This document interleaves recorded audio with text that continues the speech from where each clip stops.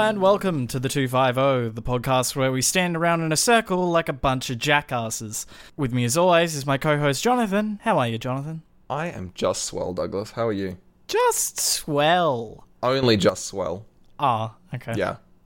I'm at the bottom threshold of swell. Don't talk over me. Sorry. The intro here. What do you want me to... Okay, I'll just...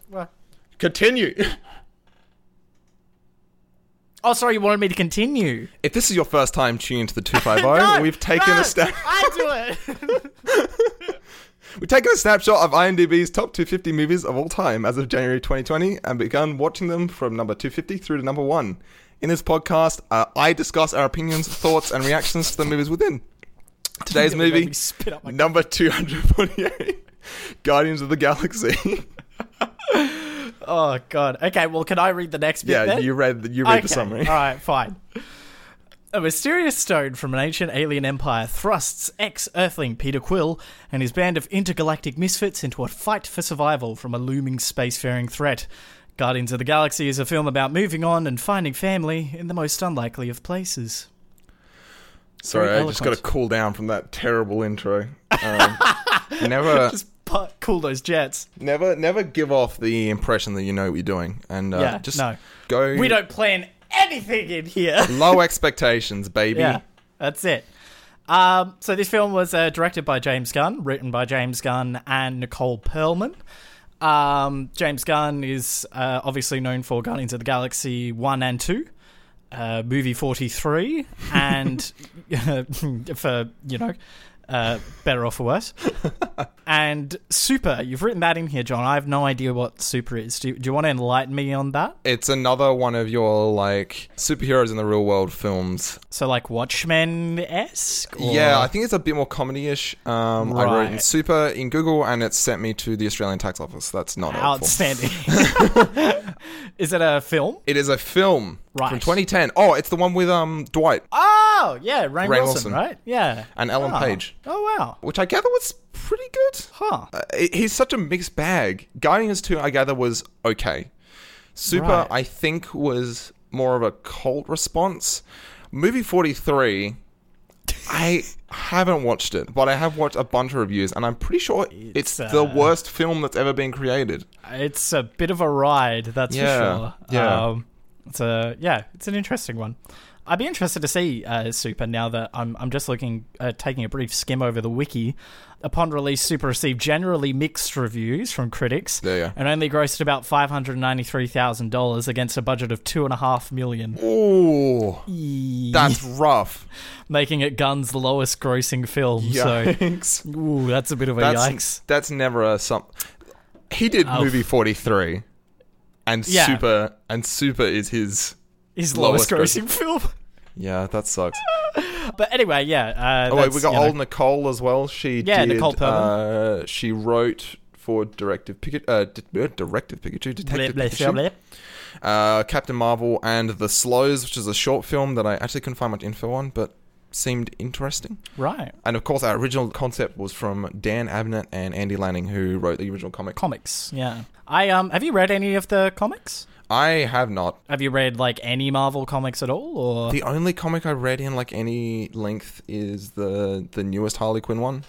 Gotcha. But I don't know. The one that's supposed to be leading into the Childs of Prey or whatever it is, the one that the movie that's coming out with Margot it was Robbie, the New 52 one, so it's maybe 3 or 4 years old now. Right. Okay. Yeah. But that was really good. I don't know. Comics are fine. I'm busy doing other things. Yeah. Making podcasts. There's so many other forms of written literature that I feel like I need to read, and I'm kind of trying to smash out books at the moment more than comics, I guess. But I've read some comics in my time. To the level of graphic novels, books with images in them.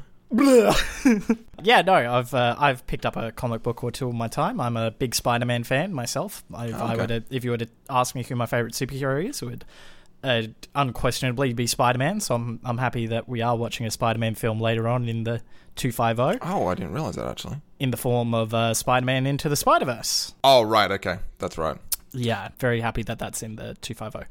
Thoughts? What do you got on Guardians of the Galaxy? What do you think? So I think we both watched this before, correct? Yes, this is probably my 5th or 6th time seeing it. Yeah, so. okay. I think this is probably only my 2nd time watching it, actually.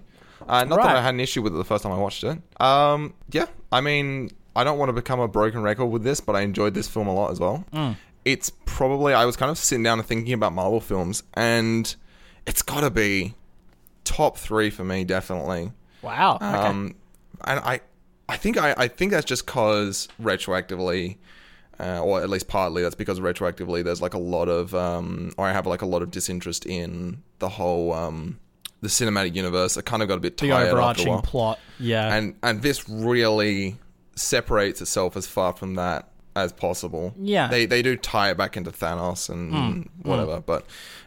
And they do make some big spiel about the Infinity Stone being... Yeah, there is a lot of stuff that James Gunn said fit more for the MCU more than it did Guardians of the Galaxy. Right, okay. There was stuff that I think Kevin Feige obviously wanted included in this film in order for it to continue the interweaving thread that is the MCU, in the, the ultimate end game being Endgame.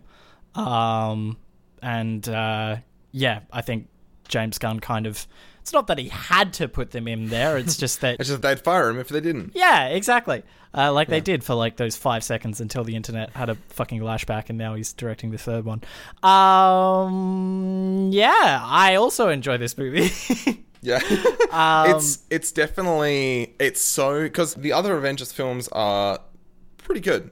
They do a really good job with them of kind of pulling everything together. Original Iron Man, pretty good as well. What else do I like from the Marvel series? Thor Ragnarok, which is actually not on the list, but is on our bonus list. So we'll probably get around to that at some point. Spider-Man 3. That's my not favourite Marvel movie. That's not officially it's a Sony film. Shit! Yeah, a lot of them... I was just hoping I could sneak it past you. Yeah, no. And you're like, yeah. It's...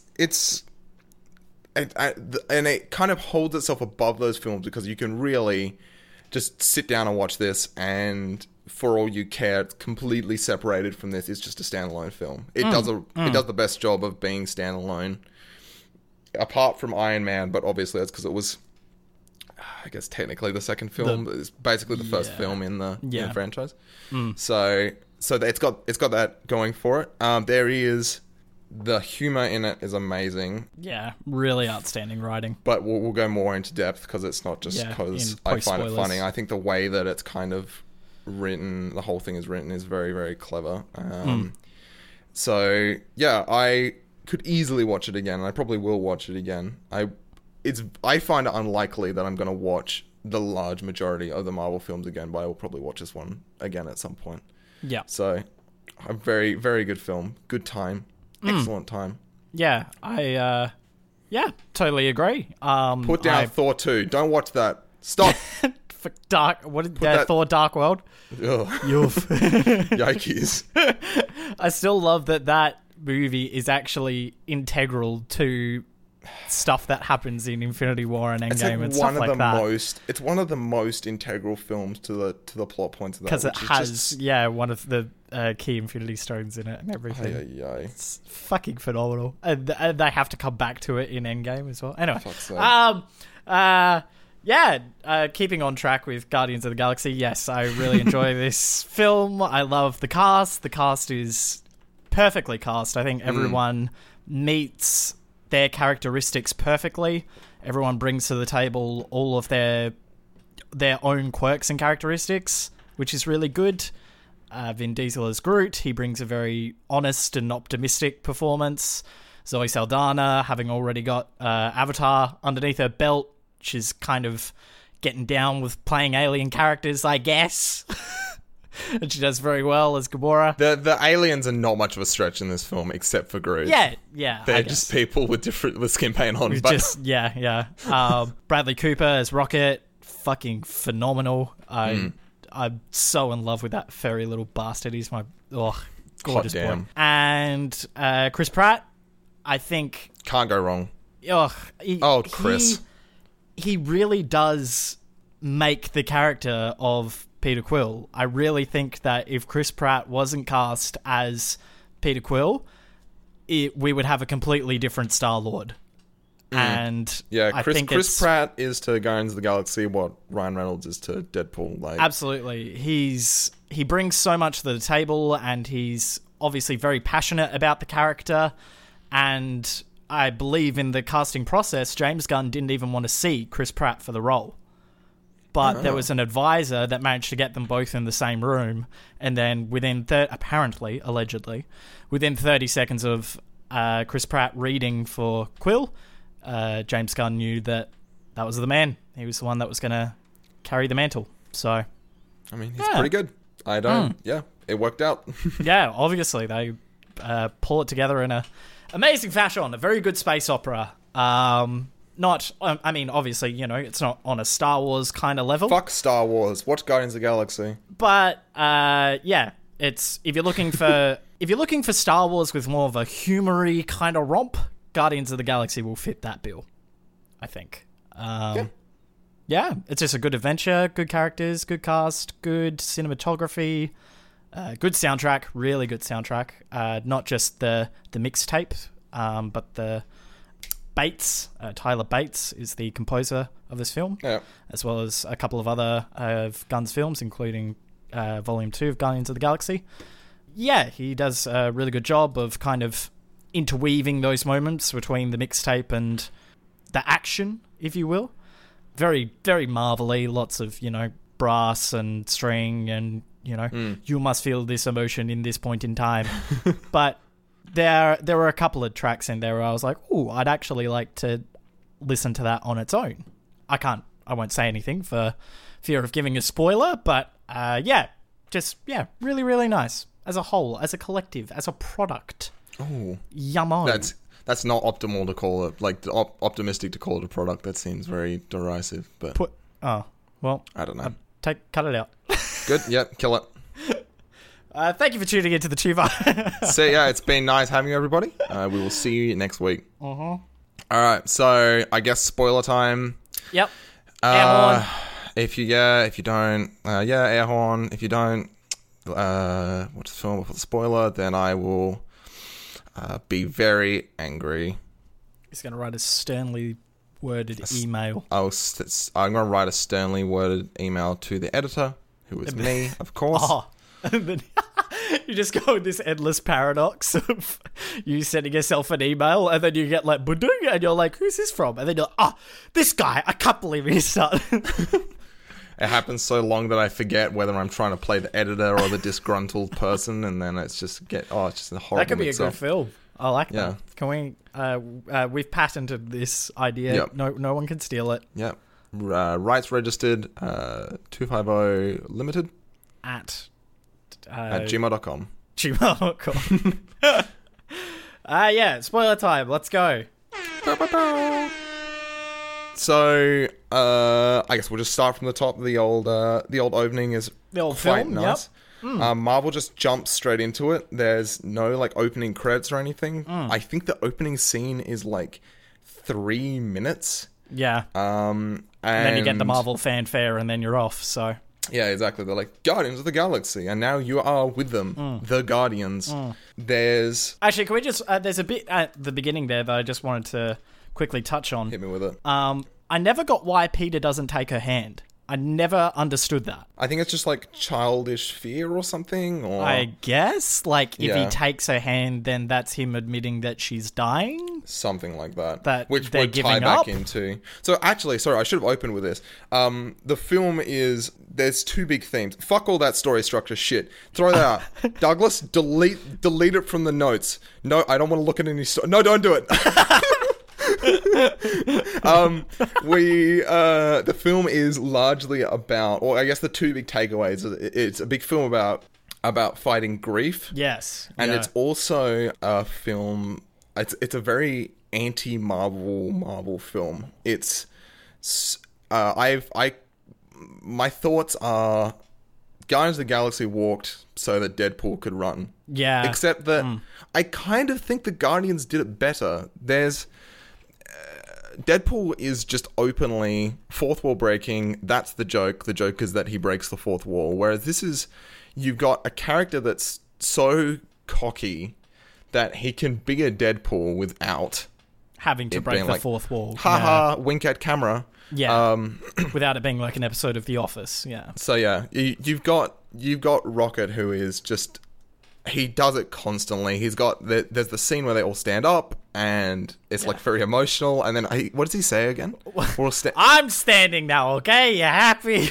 We're all standing around in a circle like a bunch of jackasses. And I would like to add that the standing around in a circle like a bunch of jackasses, that was improv'd by Sean Gunn, who's the on-set actor and brother of James Gunn. The on-set actor for Raccoon. So he's like the stand-in for the actors on set. And he improvised that, we're standing around in a circle like a bunch of jackasses. And then they got Bradley Cooper to record that.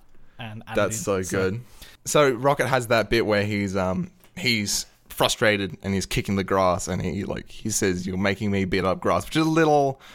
it's absurd. It's kind of a smidge over the top, but it's like totally, once again, him like commenting on this, like, it's not a trope, but it's like a repeated thing that happens in films like this where someone gets like fed up and they start punching stuff even though it's fucking stupid. Yeah. There's the bit where they're doing like that cool slow motion walk and they all like kind of line up to walk down the corridor and then Rocket's just like sitting there like adjusting his like the crotch. Gamora's yawning. Yeah. There's a bit where Nebula is like, "I'm going to have a big monologue," and then she just gets fucking shot in the face. Blasted, like mid-monologue, which I've seen it before and it made me laugh again. It's not... There's a lot of moments where, as I said, this is the 6th time-ish I've seen it, and there's still, like, I was still laughing my ass off at a lot of the jokes, which is pretty good credit to the writing and everything. Absolutely. There's all this foul language, which is wonderful. Yeah, that was one of my notes. Was I love that they let them swear. I think that's one of the best things for these characters. If you censored them, it would have felt censored, if that makes any sense. Like, you can get the vibe that they would have wanted to go from little bit characters. Extra, but Mickey Mouse can't say the bad one, so you got to cut that. But yeah, I was really happy to see some batshit crazy and bitch. Yeah, it's good. Yeah, my favorite line is right at the end where they're like, "You said it yourself, bitch," where the guy is the galaxy. Yeah. That's perfect. You compare it to like how like toned down a lot of the other films. I was like, oh, absolutely, okay. Yeah. I think Drax calls Gamora a green whore. Green whore, yes, yeah. I only caught that this time around. I was like, whoa, Drax! That seemed a little over the top. Yeah. But all right. And I also liked how Drax is this character, because he's like completely literal. It means they can say things like, okay, so when they first get out of the ship, he says, "I can barely see," as they get out. And if someone was like, someone turned the light on. If someone did that in one of the other Marvel films, it'd be like, that's not worth commenting on, dude. But he's completely literal. He just says whatever comes to his mind. There's no filter. He just, whatever is actually happening, he will express that it is happening. So he basically gets to act as like almost like a narrator of the environment in a couple of spots, which is really, really clever. It's when they're in the probably prison not and intentional. We're up in the tower and Drax is wish to free ourselves from this earthly coil, this earthly confinement. So good. Such good writing for Drax. And they definitely recognize that in this film, and then they give him so much more comedy time in the second one. Okay. They give him so much more of the one-liner quippy kind of bits, for better or for worse. But I love Drax's intensity in this film. There's a lot of... I think you were touching on it before. One of the themes of this film is that they're all losers. They've all lost something. Yeah. And the somber kind of tendencies to all of these characters isn't lost amongst all of the humor and the gaffes and guffaws and all of that. There's still that underlying, they are all quite fucking sad. Yeah.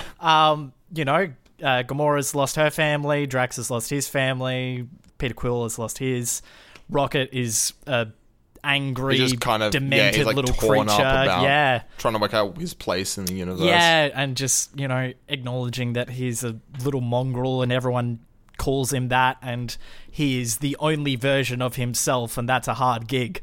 And then you've just got Groot, who is just the most optimistic, sweet, kind little boy ever. And I love the shot at the start when Gamora cuts his arms off, and he's just kind of standing there like he's kicking his arm. He's like, he's just kind of like looking around, and like he doesn't seem distressed. She like cuts his arms off and then like stabs him in the stomach as if like you did that to like a normal person, they'd be pretty beat up, but he's just kind of stunned. It's like, hilarious. Why would you do that? Yeah, that's so. Yeah, I mean, there's so much to work with the characters of all the other. Sorry, like the characters of the characters, with their backstories and stuff. So I kind of guy could give or take Groot, but he is a good comedy relief character. They're all kind of comedy relief characters, but he's the C-3PO kind of deal. Yeah, but there is only so much you can actually do with Groot, I guess. You can't exactly have him give a long exposition because he's... exactly. Vocabularistics are down to I and am and Groot, specifically in that order. So,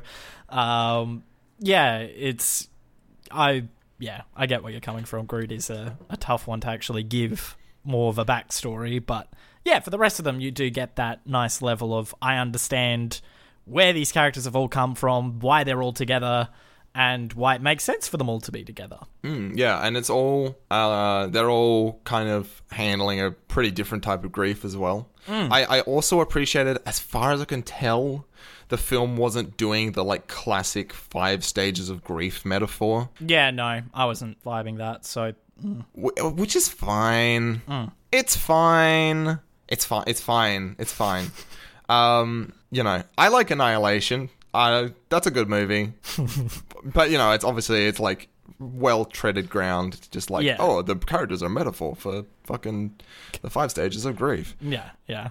So that was pretty cool. And it gives them an obvious, like, you know, upward movement throughout the film. Yeah. And they also, they don't get over their grief at the end. They...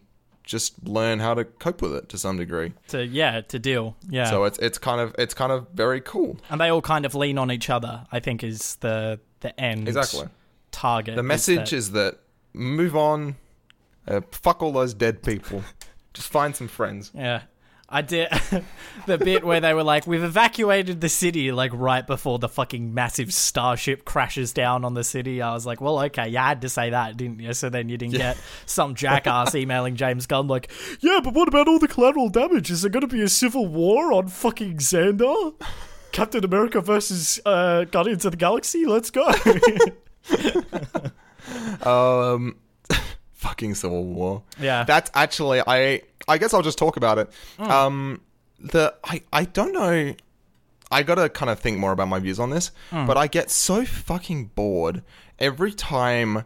It's because I've only watched about half of Civil War, but I've watched the airport tarmac combat scene.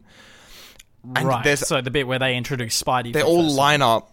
And then they all just run at each other and fight in the airport. And I'm like, as soon as that happens, I'm like, I'm so fucking bored. I don't care. This is... right, you completely turn off of that shit. It totally looks like... this is just like visual fluff. This is to show how cool the characters are. This is not fucking like anything interesting. It's fan service. Yeah, exactly. It's a whole bunch of people who have read the comics for years and years and years, and they've wanted to see all of these people punch on each other in the screen head since they were kids, and seeing them all charge at each other with climactic music and all battling each other because they are all good guys, quote unquote. Seeing them all duke it out is... I don't know. I thought it was cool. I don't care. I just switch off. But and that's obviously I wanted to tie that back into. I feel like that's a thing that happens a lot in Marvel films, and I just completely turn off. You switch off. So and a lot of them, it's not a massive issue, especially the origin films. There's normally only 1-on-1 fights or like 1-on-2 or something, and this film is mostly pretty good for that. There's generally only 1 or 2 people fighting, except like near the end. So I wasn't too dumb at that, but I did get to the end. They're like when they're all fighting inside the ship, I was like, I'm not interested. Whatever.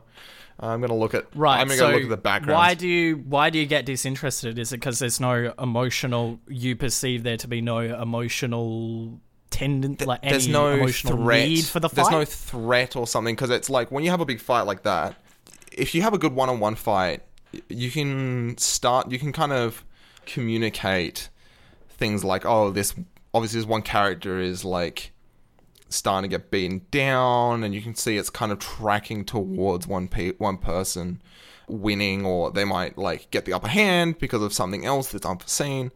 You can do that very well. When you have like 4 people fighting in parallel, it's just like, okay, I'm gonna wait for 5 minutes. One person's gonna punch one person into a giant rotating industrial fan, and then someone's gonna get kicked into the path of a moving car, and then they're gonna bash some people's brains in, and blah blah blah blah blah. Right, so it's just predictable for you, is where you. And then the interesting stuff happens at the end. It's like, okay, now, you know, someone is mortally wounded, or they succeed, or, you know, whatever. It's just fluff on the inside. A lot of the time, it might just be, I don't know. I might just be being a whingy little bastard. I'm not sure. Nah, I can see where you're coming from. So, like, just the predictability of the action sequences for you makes you turn off, because they feel like they don't have stakes a lot of the time. Sure, because, like, it's expected that the good guy is going to win no matter what. So it doesn't really matter how you get from point A to point B. Point B is always going to be the good guys winning. Yeah, if we're not in the last 15 minutes of the film. Yeah. I don't know. There's something about that. I think that's probably most of the way of an explanation. But I just get to this. I'm just not. Yeah. What anyway? And you just turn off. Right. But I actually find this that film is very pretty light on those. Okay. Yes. Yeah. For some reason, I don't find the spaceship fights quite as boring. I don't know what's up with that. A lot of the fisticuffs fights are driven by emotions, I think. So the black dude with the robot things on the side of his head. Black dude with the robot. Korath is the character's name. And they like fight him and a bunch of goons, and then they kill him, and then they move on. And it's like, like it doesn't have a major effect on the story in any way, and it doesn't further the themes of the film or cause any growth in the characters or anything. They just fight for 5 minutes and rip the side of this dude's head off. Like, I mean, they did kind of have to tie off that character, though, because I know, but if you just kind of left him out for then the rest of the film, then you would have had people going, well, wait, what happened to Mr. Man who got Star-Lord back at the beginning?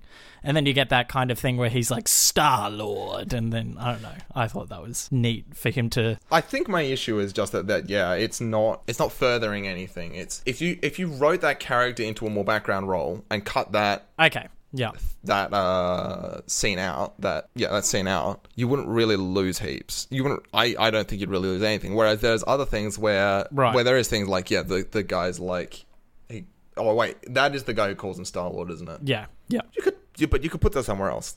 You know. So sure. You know. Anyway, and the other one was when Yondu like lands and he uses his little whistling needle thing to like kill all the guys. And I was like, yeah, that is very visually interesting. Okay, it's over. But you don't feel like it yeah. But a lot of the things, so I they had that the whole star chase thing, the spaceship chase thing. It furthers the characters. He self-sacrifices to save Gamora, etc., you know. So that I found that a lot more interesting. And then obviously the prison yard had a big end goal, so that was fine. Yeah. For me, the prison yard bit was still establishing characters, which I enjoyed. Like, I completely forgot about Groot sticking his roots up the dude's nostrils gnarly. And lifting him into the air. And I was like, oh! No. I actually had to cover my nose because I was like, oh God. But for me, I was saying it to my partner Alia. She was on FaceTime while I was watching that bit. And I was like, wow, these guys are actually dangerous. Like, I like that they reinforce that Groot and Rocket, again, they do have that whole guffaw and, ho. Yeah. But they are criminals. Yeah. And they are dangerous. Like, they have killed people for less than fucking someone calling Rocket a vermin, They are dangerous characters. So I really liked how they reinforced that Groot can just fucking lift a guy from the a discount background orc from Lord of the Rings up into the air through his nostrils. Lift him up by his sinuses. Give him severe nostril damage. Yeah, I thought that was cool. Yeah, I actually did like that. I thought that was quite interesting. Because again, as you say, that furthers the characters along. That makes you go, okay, these guys are not to fucking be trifled with. Like, you know, they can defend themselves. And Groot is fucking nigh on indestructible, apparently. Yeah. Oh, I mean, you know, he does die in the end, but it takes a bit of work. Yeah. But even then, he's not dead. They just pick up a stick and he's back. I think he actually before the fight seeds that little Groot. I'm pretty sure, because when they're all getting ready, he grows like a little flower at the side of his face and like plucks it. Oh yeah. Because I thought that was a cute little continuity bit. I enjoyed that. The film, I guess we'll talk about the music. Yeah. It was, I think it, I don't know.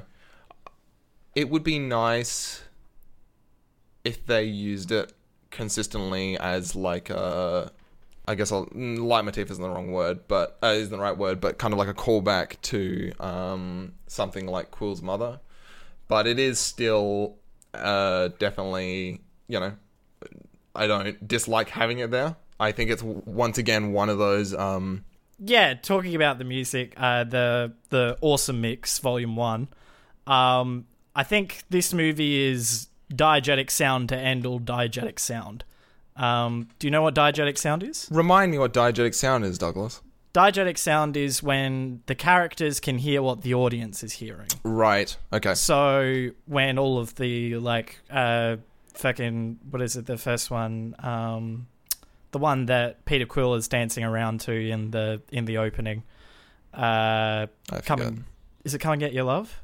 No. Down. Down. Yes. Yeah. It is. That is diegetic sound because Peter Quill is listening to the song and he's dancing around to it and we're hearing the track. And pretty much all circumstances of the Awesome Mix are diegetic sound. So whenever any of those songs are playing, the characters are listening to it and reacting to it. I made a note that it was mostly used during shots where they're flying between places, which makes sense because he has the stereo inside the ship. Inside the ship, bingo bongo. Yeah. And then when it's not, it's in the Walkman. Okay. I don't know. I just really enjoyed that. That's really clever. Yeah, I thought that was a good way, a logical way of squeezing those songs into a film like this. And I think it also kind of grounds Peter Quill as a more human character. When he's surrounded by all of these aliens and larger-than-life spaceships and characters and things like that, I think the music really kind of ties him back to, or ties the audience to go, he's just a kid. Basically, yeah. Like, he has no superpowers. He doesn't, well, you know, as far as we know for the majority of the first film, he has no superpowers. He has no insane upbringing or anything like that. He's basically Batman. Yeah. He doesn't... Yeah, actually, he is. His power is his technology. Yeah. And his ability to be a smooth talker, be an incredible negotiator, and be a leader, be able to pull people together and get everyone on the same page. The only reason that the whole Guardians of the Galaxy actually stick together for so long is because Peter Quill can manage to negotiate with all of them and go, okay, how does this meet everyone's interest? How can I make sure that everyone is happy with the deal that we're doing? And you can see that constantly throughout the film. He's like, okay, you don't like this? Shit, all right, well, money, we're getting the money. And then, you know, Drax is like, I don't need money. And then he's like, Ronan then. Like, you know, he's always trying to find that way of keeping the whole gang together, which I think is, again, another very humanistic trait to Peter Quill. Yeah. And you can see his ego kind of... It fluctuates throughout the film, I think. There are moments where he gets, like, super fucking egotistic. Yeah. And then there are moments where he simmers out a little bit more. And then I think throughout the process of the MCU, he really grows a lot as a character in terms of his ego and everything. Oh, yeah, he has that... he grows a heap in, I think it was Endgame. Yeah. Endgame and Infinity War, he really wises up big time, yeah. But, yeah, if I didn't love Spider-Man as much as I did, Star-Lord would be my second best. Oh, that's cool. Just for the level of depth that his character has and the room for growth, I think is really interesting. Which is nice for a comedy character. Yeah, and the idea of a kid being up in space around, all this larger-than-life stuff, and he's just he's being a kid, which I think is, I don't know, it's kind of admirable and sweet, if not childish at times. And he's constantly making references to like things that there's no way that aliens would like understand. And they're all very dated references as well. Yeah, Earth's social cues are alien to aliens. Yeah, I liked that, like him doing the finger to the throat thing. Of course, that wouldn't make sense to Drax because that's presumably not a thing in space, as well as all of the metaphors, similes, things like that. Yeah. One that caught me was Quill calling Rocket Ranger Rick. Oh, yeah. Do you know what that's reference to? I don't know. I do know. Okay. It was a children's nature magazine in America. Oh. And they had a raccoon mascot for that magazine, published by the United States National Wildlife Reserve, I believe, for years and years and years. And yeah, this magazine had Ranger Rick, who was this raccoon mascot. So that's amazing. I looked that up for the purpose of, because I remember him saying it when I first watched the film, and I was like, what the hell is Ranger Rick? It sounds funny, but why is it funny? I had that thought, and then I did not follow it up. I was very interested by like the use of color and the use of light and dark in there. So there's a pretty constant. You've got I don't know what that planet he's on at the start is, but that planet as well as the Dark Aster, which is Ronan's ship, are both just completely like grey and bleak. Very rocky looking, very like harsh textures all through it. And then you've got Xandar, which is all kind of bright and green. White and gold. Yeah. White, and there's blue sky and blue sea. And then in amongst... Oh, and you've also got, there's a couple of industrial areas, and they use kind of more metallic textures and a lot of yellows for like safety signs and stuff like, just like industrial grime and stuff. So I don't know how much they were intended to be used as like themes there, but those were big common things. And then in amongst all of that, there was just huge amounts of really bright colors. So yeah, a lot of the ships will have little, bright electronic readouts. There'll be on the planet at the start, everything's very grey, but the sky is all like red, and I think you can see like a nebula or something. Yeah. There's a lot of purples and reds and stuff on the Dark Aster and things like that. So it's a lot more saturated than the last two films we've watched. Yeah, definitely. The big teal and orange color grading. There's a lot of that. Yep. Which, I think it works. I think the film is trying to make itself a lot more lighthearted and a lot more bright and interesting. So that totally pans out well. Yeah. It's much more visually interesting than some of the other stuff. And it's, it still uses a lot of like dull grey palettes and stuff where necessary, but it doesn't actually overuse them or anything, which was really, really liked nice. The rustic colours of Nowhere. I really liked... Oh, God, I love that. The general aesthetic of Nowhere was very interesting. Oh, that location is so good. It's kind of like the Tortuga of Guardians of the Galaxy, which is... I don't know, that's a neat idea to me. It's just this giant head that they're like mining for like brain matter and spinal fluid. How fucking cool is that? Yeah, That's awesome. Yeah, I really love that. Sci-fi as fuck. Oh! Definitely the sort of shit you'd find in like a $2 sci-fi novel at exactly old bookstore somewhere. The old space prism is really cool as like a location. It's like floating in an asteroid field. The Dark Aster ship, I like that design a lot. It's kind of... What's the that big boxy ship in A Hitchhiker's Guide? Oh, yeah. Yeah, the boring race of aliens that I forget the name of. They all have these big like rectangular prism ships. Yeah. Or I need to watch that movie again. That movie. Oh, yeah. Okay, that should go on the bonus list as well. We got it. Yeah. That's a very mixed one, but I like it a lot. Yeah, I'm in that movie for Martin Freeman purely. I honestly like so much of it. And anyway, I don't want to get in too deep on that one. Yeah, stay tuned to that one for... I guess it's gone on the list. A later time, yeah. There's some interesting stuff with camera work. There's obviously loads of like big, like extra wide shots because you've got all these like colossal things going on. Yeah. You've got this giant, the head of this giant celestial body. The Dark Aster ship is like shit. I don't even know like how you would convey the size of that in like comparison to like everyday objects. It's supposed to be massive. It's like Star Destroyer type size. There's also a lot of like fun stuff. I think so. Whenever Rocket brings up his gun and it starts to like wind up, it like telescopes out, and I think there's like a bit of a dolly zoom or a bit of a change in focus, so which really like accentuates how it's basically like cartoony how ridiculous these guns constantly are. Yeah. So I thought that was really fun. The cinematography otherwise was pretty standard Marvel. I guess the extreme wide shots are pretty standard Marvel as well. Kind of standard family action film type stuff. But I did find that like a cute little note. They were really like Rocket is like such a larger than life character. It ties back into everything about him. And I do like that Rocket isn't just the comic relief. Like they do give him, as I've said before, they give him that level of depth of him being this lab rat, basically. That gives you a little bit more of an emotional connotation to bond with him, rather than like, ha ha, Rocket, funny raccoon said a funny thing. Ha ha ha.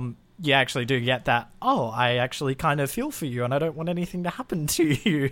Yeah, I don't know. I think that's nice. He's a pretty deep character. Once again, they all are. They're all very impressively written characters, which I like a lot. There was a potential to basically just do another fucking, a Suicide Squad before it happened, where the characters are just like there. Yeah. One character's superpower is that he gets his head blown up. Yeah. This is everyone has a very specific role to play, and both like kind of action wise, but are also their own very unique character, which ties up pretty well with the whole thing. Yep. There's some moments that this movie is very. I just found myself just writing down moments where I'm like, fuck, that's so good. That bit's good. So I just kind of want to just list these ad-lib just so I can get them out of the way. I have a note which says stop writing down one-liners. So I'm just going to let you do that because I actually stopped and then you can chime in and say whether you got them too. Yeah. The musical timing of Quill whacking the dude listening to the music. The prison guard who's listening to the music, and he fucking whacks him like right on cue with like a snare drum or something in the music, and then it cuts. Yeah. Fucking amazing. The blacklight bit, the bit where he's like, she has no idea if you brought blacklight in this place, it looked like a Jackson Pollock painting. That's right. Yeah, that's another one of those like callbacks that wouldn't make sense to an alien. That was ad-libs, by the way, by Chris Pratt.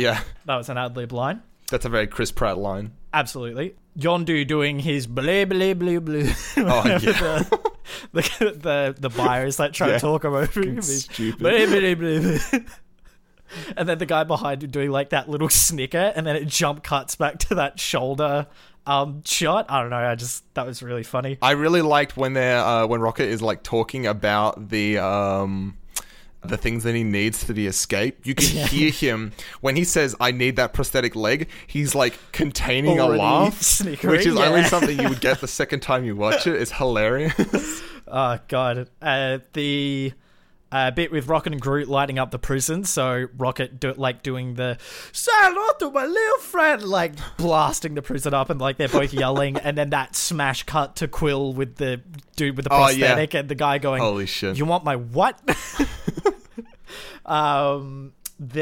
Just Benicio fucking del Toro. Yes. I mean, he's like Liberace in space. What more can you fucking say? He's amazing. fucking Footloose. What? Whose idea was it to have Peter Quill talk about fucking Footloose? She's like, I'm a warrior and an assassin, and I don't dance. And then he's like, well, we have a legend about dances on Earth. A brave man by the name of Kevin Bacon. Because it's a tie back. It happens. I think when they crash their ship into the Dark Aster, she's like, it's just like Footloose. Yeah. And that bit, Drax just loving danger. Whenever he's in danger, he's like laughing his ass off. Yeah. The best. Just so funny because you get the rest of the shots of everyone like freaking the fuck out, and then you just get Drax in the back like, "Wah, yeah, woo!" So good. I just loved Peter Serafinowicz. I think that's how you pronounce his name.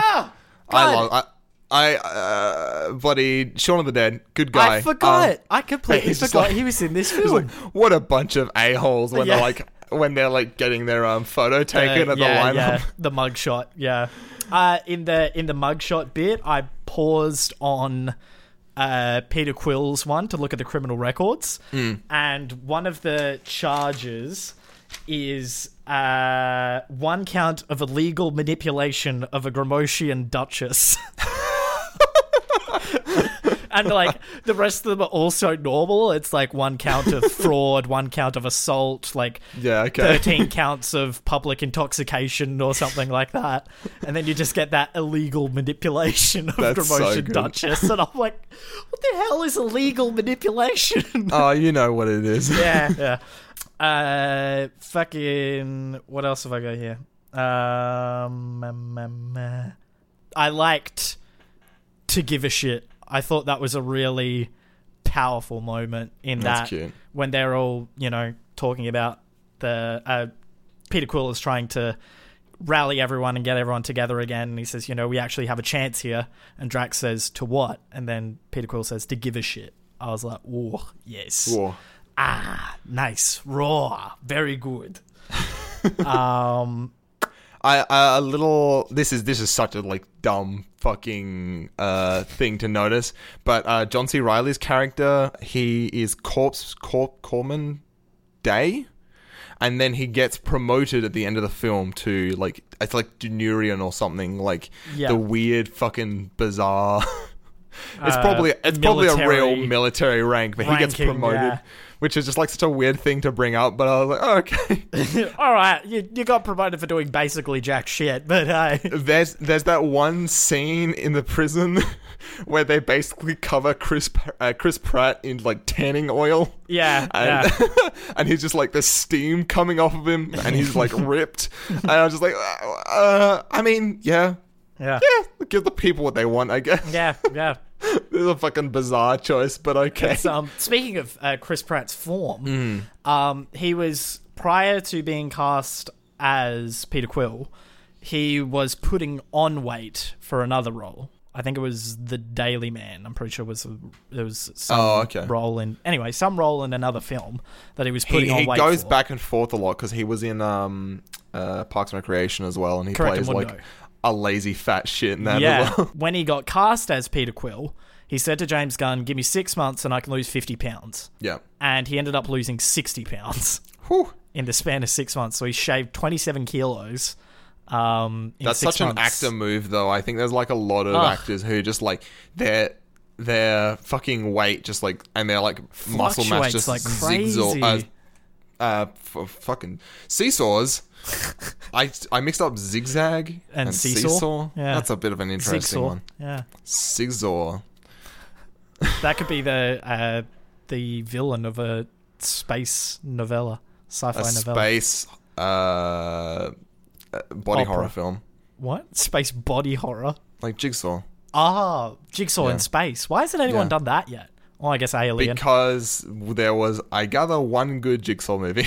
Well, yeah, the first one, the rest of them was shit. We don't need to push that any further. Yeah, fucking Rocket getting head scratches. That got me. Oh yeah. Him, crying over Groot's stick, and then Drax sitting down, and just Rocket's reaction, like I highly doubt anyone has ever scratched his head before. He wouldn't have let anyone scratch his head. And he's like kind of shock and like, what is this? And then the relaxation of like, oh, okay, this is actually kind of nice. Just, it's really sweet. And he, like, his tail like relaxes and everything. Wow. I don't know. That was really nice. They do jam a lot into the end, though. Like, the denouement is, like, really, like, okay, so just letting you know there's a Volume 2 that's coming, Quill's dad. Also letting you know Drax isn't done because Thanos is around the corner. And the Infinity Stone is being locked away, but not really. I don't know. There was a lot of stuff that they had to squeeze into that denouement, and it shows. I that's like the most egregious part of the film is where they're just like, now we have to tie it back to the other ones to keep some relevance. I was like, I don't fucking care. Yeah. Give me my standalone film. Yeah, I'm getting the sense that you don't care for the MCU as an overall product. I think it's interesting, but it's definitely It's a very interesting thing for film. It just went so long. Yeah, okay. It just tired me, and I was like, you got sick of hearing about it. Yeah. So by the time Endgame came around, you were like, thank fuck. They were lucky that Endgame and Infinity War was so good. Flop. Because that really bolstered up. I was very uninterested. There's like nearly a decade and a half of build-up pretty gnarly. Purely for those two films, which we'll get to that later on in the 250. It would be interesting if someone did like a cut of they basically just like trimmed down a bunch of these films so that it was just stuff that was kind of pertinent to like watching them all the solo film. Yeah, I feel like you could like cut down Thor 2 so it's a bit less fucking stupid. You probably, unfortunately, would be able to completely get rid of Thor Ragnarok because I don't think that has that much play into the later films, but stuff like that. Get rid of Iron Man 2. Fuck that shit. Yeah, good old Iron Man 2. Probably get rid of Iron Man 3 as well. The middle child. Yeah, exactly. That's a cracker of a film. Yikes. That was a boring film. Jesus Christ. God. Yeah, I was quite had enough. Sorry. Have you got anything else for GOG? Not really. Do you have any trivia? I do. I have some very interesting trivial bits that I found in a little bit of digging around.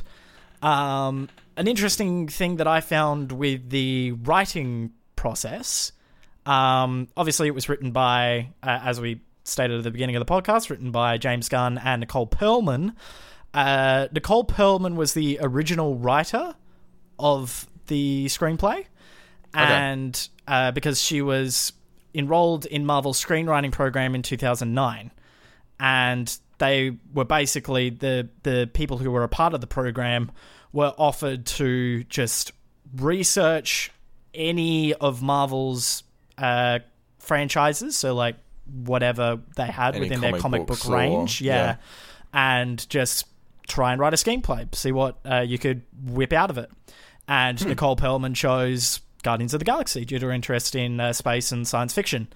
And she just thought it would be a little more different than what everyone else was kind of bringing to the table. Which it totally is. Absolutely. That's what makes it so special, is it's completely fucking different film to the ones that were coming around at that time. Yeah, and it's very refreshing. I should look it up in like its order in the MCU. Perlman spent 2 years writing a draft, and she completely immersed herself in the Guardians universe. So she read up on all the comics, she understood all of the characters inside and out, and then in late 2011, she was asked to create another draft, and then Gunn was brought in early 2012 to contribute to the script, but then Gunn eventually ended up rewriting the script entirely, stating it didn't work for him. And he said that he used the film The Dirty Dozen as a reference to convey the ideas and themes to Marvel. So what he wanted to bring out of Guardians of the Galaxy. Okay. Gunn later explained that Perlman's draft was very different from the script he used during filming, including different story, character arcs, and no Walkman. So Gunn was the one who brought in the idea of the awesome mix and all of that jazz. Okay. He stated in Nicole's script, everything is pretty different. It's not about the same stuff, but that's how the WGA works, which is the Writers Guild Academy. They like first writers an awful lot, he said. So, Right. In August 2012, Marvel Studios hired writer Chris McCoy to rewrite Perlman's script as well. However, it is unclear what contribution he had to the final script since he didn't receive any production credit. Right. So, I don't know, that's a little bit sketch. Logically but, pretty minor. yeah, So I don't know. I just looked this up in terms of the cinematic universe. It's a Phase 2 film. Correct. And it shares that phase with Iron Man 3, Thor: The Dark World. Okay, The Winter Soldier was alright. Actually, no, The Winter Soldier was pretty good. Yeah, I like Winter Soldier. Age of Ultron. Ugh. And Ant-Man, which I gather was fine. Would have been better with fucking Stephen Wright, though. Just saying. It's a shining light in amongst just some pretty fucking lackluster average films. Yeah. Yeah. Yeah, definitely no wonder that it took off as well as it did, I think. It was that's what makes it so different to the shit that was happening at the same time, because what was happening was a bunch of shit films. Yeah. And Winter Soldier. And Winter Soldier, yeah, which is I like Winter Soldier. I think Winter Soldier was like actually Bucky quite Barnes cool because is a good character. It takes a completely different approach again. Yeah, it's a little more real world, I think. It's like it's more thrillery actually. Yeah, more thriller than action, definitely. I think.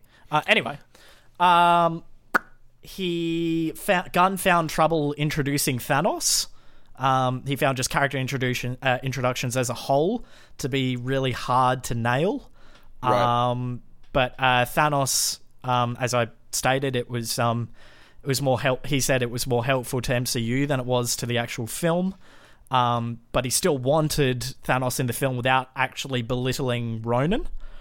Right, okay. So to solve that little problem, Gunn had Ronan kill the other, which was Thanos' vizier, because he said, quote, "I thought that was interesting because we've had the other, who's obviously very powerful, even in comparison to Loki, and then we see Ronan wipe his ass with him. So that I liked, but even that was sort of difficult because it played as funnier when I first wrote it, and the humor didn't work so much." But yeah, in the scene that ends up in the film, I think that's very well deserved. You know, you got Thanos' back to Ronan, and the other is just gibbering and jabbering on, and then Ronan just fucking snaps his neck just snaps his neck. Yeah, like a twig, and then that grabs Thanos' attention. What else have I got in the way of trivia? There's a interesting consideration for some of the actors in this film, particularly the male cast. In November of 2012, Joel Edgerton, Jack Huston, Jim Sturgis, and Eddie Redmayne signed deals to test for the role of Peter Quill. Wow. As did Lee Pace, who ends up playing Ronan. And other actors considered for a role were Zachary Levi, who was in Thor: The Dark World, Joseph Gordon-Levitt, Michael Rosenbaum, and John Gallagher Jr. That would have been interesting. Yeah. And then Chris Pratt landed the role in February of 2013, a part of the multi-film deal, which kind of, at the moment, if you're a lead in a Marvel film, it's kind of, you're blocking away about 5 years of your life. But it is a bunch of mansions you get at the back end of that. That's true, yeah. That's pretty sick. That sweet paycheck at the end is nothing to bat an eyelid about. It was also disclosed that filmmakers were looking at actors including Hugh Laurie, Alan Rickman, and Ken Watanabe for the film. Alan Rickman. Yeah. For the film. For the film. Not as Peter Quill though. No. Just as characters. That would be a weird one. Can you imagine? No, because that's crazy. Relax. I actually I did a bit of Googling around. There's the scene on Nowhere where Groot gives the little girl a flower. Yep. That is supposed to be a reference to the Frankenstein film from the 30s. Oh, wow. goes a lot differently because in the Frankenstein film, I think he gives her a flower or she gives him a flower and they start throwing flowers into a lake. And then Frankenstein decides to throw the girl in a lake and she drowns. So that is a very different outcome. Yeah, I mean, it's a wild movie, Frankenstein. Wow. I gather. Gamora's backstory, or at least the way that she was presented by Zoe Saldana, was based off of a piece of media. I actually didn't look it up. Or maybe just the concept of the Lost Boys of Sudan, which were a similar kind of backstory. These boys who were basically taken from their families as their, like, village was just slaughtered, which is really horrible. Yeah. But an interesting kind of inspiration for a character, and she does really pull that off. Absolutely. I think she's got such, like, a cool arc with that. Yeah, her whole relationship with Thanos and, over the back and whole forth. MCU is very, very cool. Very believable. And then she gets fucking killed at the end because I actually am, like, super unpleased about that. I didn't really like that. It made sense for Thanos, but I was like, oh, okay, great, just fucking Good kill work her. on spoiling Endgame. You might want to cut that. We just spoiled. This is the podcast of spoiling other films. Yeah. So we spoiled the last Star Wars in the other one. So Cool. just keep that, I keep mean, that fucking true, I train guess. going. Yeah. Some other tidbits on the Awesome Mix Volume 1, which was the album that was released, which mirrors Quill's mixtape. Yep. It, by August of 2014, it topped the Billboard 200 chart. Wow. So number 1. It topped it. Yes. No, that's crazy. It was the first soundtrack album in history consisting entirely of previously released songs. I was going to top the say, chart. Hollywood Records also released a cassette version of the soundtrack on November 28th of 2014. That's so cool. As an exclusive to Record Store Day participants. And the cassette, which is the first cassette Disney Music Group has released since 2003, also comes with a digital download version of the album. For all those people that were thinking of buying it, fuckheads that get just that digital. buy it so you can be cool and vintage to your fucking friends and still want to listen to the thing anyway. Yeah, fuckers. Yeah, because you don't have a Walkman. Interesting bit about the budget. In January 2015, Disney revealed that the film came in, quote, slightly over the agreed budget at $232.3 million, with Disney receiving a rebate of $36.4 million from the British government. Oh, okay. It was previously estimated to have a $170 million budget, so they went $60 million over budget. Was it filmed in... Oh, filming continuing in London. Yep. Filmed at Shepperton Studios. Interesting. Mm-hmm. Yeah. I mean, I guess a sound floor is a sound floor, so... Yeah. You know, yeah. do it wherever Do it they'll where you fucking... want. They can all get together, I guess. Whatever fucking local government will pay you, just go for it, man. Go for it. I wanted to give shout out to... I love... Whenever physical effects and special makeup effects and things like that get used in films, I really love praising that because I really like that in a film. I think the reliance on CGI is a little alarming sometimes. And we're getting better. We're getting better. Yeah. But yeah. I like praising when practical effects and makeup effects are used because I just think it's great. Zoe Saldana was the instigator for having Gamora in makeup and physical effects. They initially wanted to have her CGI'd, but then Zoe Saldana argued the idea of her having physical and practical makeup, which big thumbs up, definitely worked out, in my opinion. The special effects makeup designer David White took head and body casts of all the actors, such as David Bautista, to experiment with materials used to create the characters. White said, quote, James always pushed for practical and makeup effects. He wanted, like me, to see the real deal there on set, which I think I can agree with. As a performer and an actor, I feel much better in the clobber that the character is in whenever I'm performing. Right. I struggle to rehearse when we're getting close to the performance date, or if we're rehearsing on set or something like that. I feel much better wearing what the character would wear, because I feel more, I don't know, just grounded in the character, and then it helps for the director and everyone else to kind of just see the bigger picture, I think. And all the other actors on set as well. It kind of just, it gets everyone more in the mood, I reckon. So did they use practical effects for Rocket then? Was it just a raccoon running around? I swear to God, I'm going to stab you in the fucking nuts, Jonathan. That would be great. That would be hilarious. They got like the behind the scenes, and instead of being like a walking raccoon, it's the raccoon just hanging out. God. They did they modelled Rocket on a real raccoon for the CGI. Okay, that makes sense. And yeah, they use mocap. He was and stuff, called Oreo. The raccoon was called Oreo. Aww. Cute little button. Aww. Back on makeup, David Wyatt was careful not to use, quote, modern creature designs to ensure that they did not fall short in Gunn's uniquely envisioned world. Wyatt and his team created upwards of 1,000 prosthetic makeup applications. Wow. And 2,000 molds of different coloured aliens. Jeez. So that's some fucking Lord of the Rings level shit. Yeah, that's some serious business. Prosthetics. So, oh God, I can't wait to watch Lord of the Rings and gawk over all those fucking Oh yeah, practical that's effects. just like, They are just, ugh. I gotta watch jaw-dropping. that like 14 hours of behind the scenes that get fucking brought out with each of the DVDs Ugh. again. Yes, please. Oh. I love that shit. Just injected into my veins. Directly, I'm a junkie, baby. Baby, Give me those. give me more. Give me those DVD extras. Give me that Peter Jackson. Or Jacko. Old Jackie boy. That's all I had for trivia. So We should watch The Hobbit as like Oh, a God. anti do we have to? 250. Do we have to? Oh. We should watch the Nega 250 The after Nega we finish 250. this series.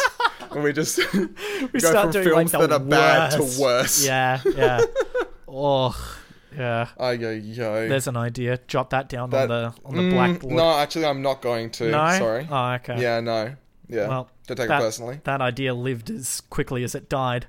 Is it because it's terrible? Yeah, just like the Spoiler films. alert, yes. But yeah, that's about all I had. Are you happy? Yeah, I'm super happy. Obviously. I think I'm... No, No, go for it. Oh, fuck. Not you, I insist. No. No. I think our next film is a bit more fucking depressing. I can't entirely remember. What the next film is? It's the Algier one, isn't it? I believe it is. Yes, Battle of Algiers, 1966. Yeah, Should be fun. it's a drama, so strap in for that one next week. Is that a foreign film? Subtitles? I don't know. I'm about 80% sure it is. 90. Yeah, apparently that's an intense one. So we'll have a fun alright. talk next week. Okie dokie. But yeah, thank you for tuning into the 250. And thanks. we look forward to seeing you real soon. Bloody hit your desk. Hit like you mean everyone hit your desk. If you're sitting Everyone at the desk, hit your hit desk. Hit the desk. Hit the poop deck. it. Hit the what? See you later. See you, kids. Real strong ending there. Real strong ending.